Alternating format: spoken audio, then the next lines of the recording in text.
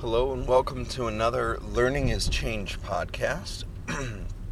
Today is Wednesday, February the 13th, I believe. And I had a few different thoughts that I wanted to talk about with anyone who wanted to listen and possibly join in on the conversation. I remember a movie a couple of years back called Almost Famous. It was probably around 99 that it came out. And although the movie I didn't think was that well written, it did okay, and it was a fairly interesting movie about the Rolling Stone writer who, from a very, very young age, was writing for them and sort of got his big break with a few different bands. And in the story, there are these characters called Band-Aids, and they're not like adhesive pieces of material. The idea behind them is that they're not roadies or something like that. They are Band-Aids, and they help the band. I believe that's what they're called. It's been a while since I've seen it.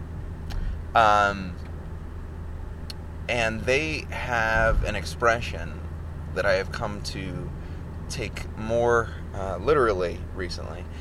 They keep on saying it's all happening. And they mean it in the way of everything that we want to happen is happening. And even if we don't fully understand everything that's happening, it is. And that's kind of a way of describing, I suppose, my progression right now with my job, with kind of my thinking about educational technology. It's all happening. And, to describe everything that is the it, would take a lot longer than you probably care to listen. But suffice it to say, I've been able to write out basically a job description that I would like to have, and that I think is necessary in my current district. And right now I have the assistant superintendent shopping it around, trying to get it. Well, I don't have this person doing anything; they're doing it of their own volition. But shopping the job description around and seeing if they can find funding for it. And to me, that's amazing in a district that is cutting back $15 million. We're in a budget cut mode right now, and I've been talking to Kevin Honeycutt of Essdack over in Kansas, and I guess his organization is also in budget cutting mode, but they've taken a different route. Rather than sort of trying to find the money for things and trying to find a way to get things done, they are trying to sort of justify every cent to how many cents are going to come back. And I think that is a really good thing to do, to be able to justify everything that you do in the classroom, and to be able to justify everything you purchase and want in the name of progress and those sorts of things. But I feel like the respect for creation gets drowned out sometimes, and I guess that's kind of what I'm coming to the realization about, is that one of the biggest elements of a culture in a district, in a school, in a classroom, is the respect for creation. Not just, hey, that's really great that you did that. The respect, saying, you know what, I really enjoy what you have been doing, and we want to find a way to make that even more relevant, even more vital to our school, to our district. That kind of respect, and even on into the classroom level, I look at what some of my kids are doing. I was sitting behind a student yesterday, and we were using Voicethread to present our survival simulations for our Utopia unit. And the survival simulation is where they get into a group of about 6, sometimes 7, and they each have roles on a deserted island. And, one is a pilot, one is a surgeon, those sorts of things. And they have to establish a society that they believe will continue to work. Well, they wrote out this big collaborative documents and answered all the what-ifs that would, potentially break their society and things like that. And so they did that, and then they created a voice thread that described each role and the island, and they were able to draw on and highlight what was going on in the different images and things like that.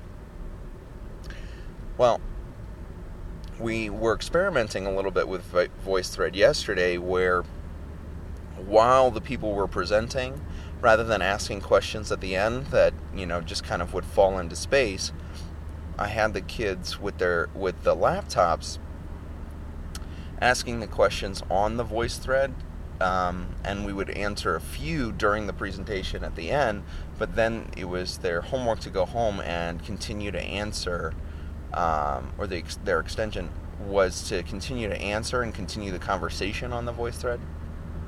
So, back to the boy that I was sitting behind. So I was watching the presentation and really enjoying it, and they just did a wonderful job. And I had put the links to the different voice threads on my blog. So they were going to them, and as the presentation was going, they would go to the next frame, and they would, switch in and out of different frames while they were listening. It was very cool. But this particular boy decided, that's not good enough for him. He decided, you know what? I'd really like to have all of these voice threads on my blog so that I could comment on not just the one that we're doing right now, but the one that I just saw before this, and the one that I saw yesterday. And I want to be able to do that all from the confines of my own space, my blog. And so he created, in a certain sense, that environment on his own space, the environment of plugging in these different pieces to make greater learning for himself. And if I am not respecting that in the classroom, that level of connectedness, that level of learning, then I need to get out and, just kind of get out of the education game altogether. I keep on coming, thinking about it's all happening. And the reason why it's all happening is because I don't want to use the words creative spirit, but the creation of learning environments and authentic learning, it cannot be ignored. It cannot be sort of pushed to the side and saying, yeah, that's okay. I think that as long as we have a respect and a way of recognizing great creation in all forms, great creation, then I think that we're going to be able to really accelerate our progress and accelerate our vision. So I guess, and I like to keep these pretty short, but I guess what I'm looking for out of any audience that I may have for this podcast is, what is an example in your environment of respect for creation, of sort of taking someone who has done some creative process and rewarding them, recognizing them, whether it's a student, a teacher, an administrator, whoever. How do you respect the creation in your environment? And I'm also looking for stories of ways in which it's all happening, because I think that we can get bogged down in environments where it is not all happening, and we can start to frame things in very negative lights, because a lot of places are going through budget crunches. A lot of places are possibly cutting back on resources and things like that. But as long as that respect for creation is there, I don't think that is that the vision of education that a lot of people in the blogosphere are advocating. I don't think that it's doomed to a fad or to something that is not viable. Well, I'm going to leave you with that, and thank you so much for listening. If you'd like to send me an email, it's Ben at learningischange.com. And the blog and podcast is at learningischange.com/blog. Thanks for listening. I hope to hear from you soon.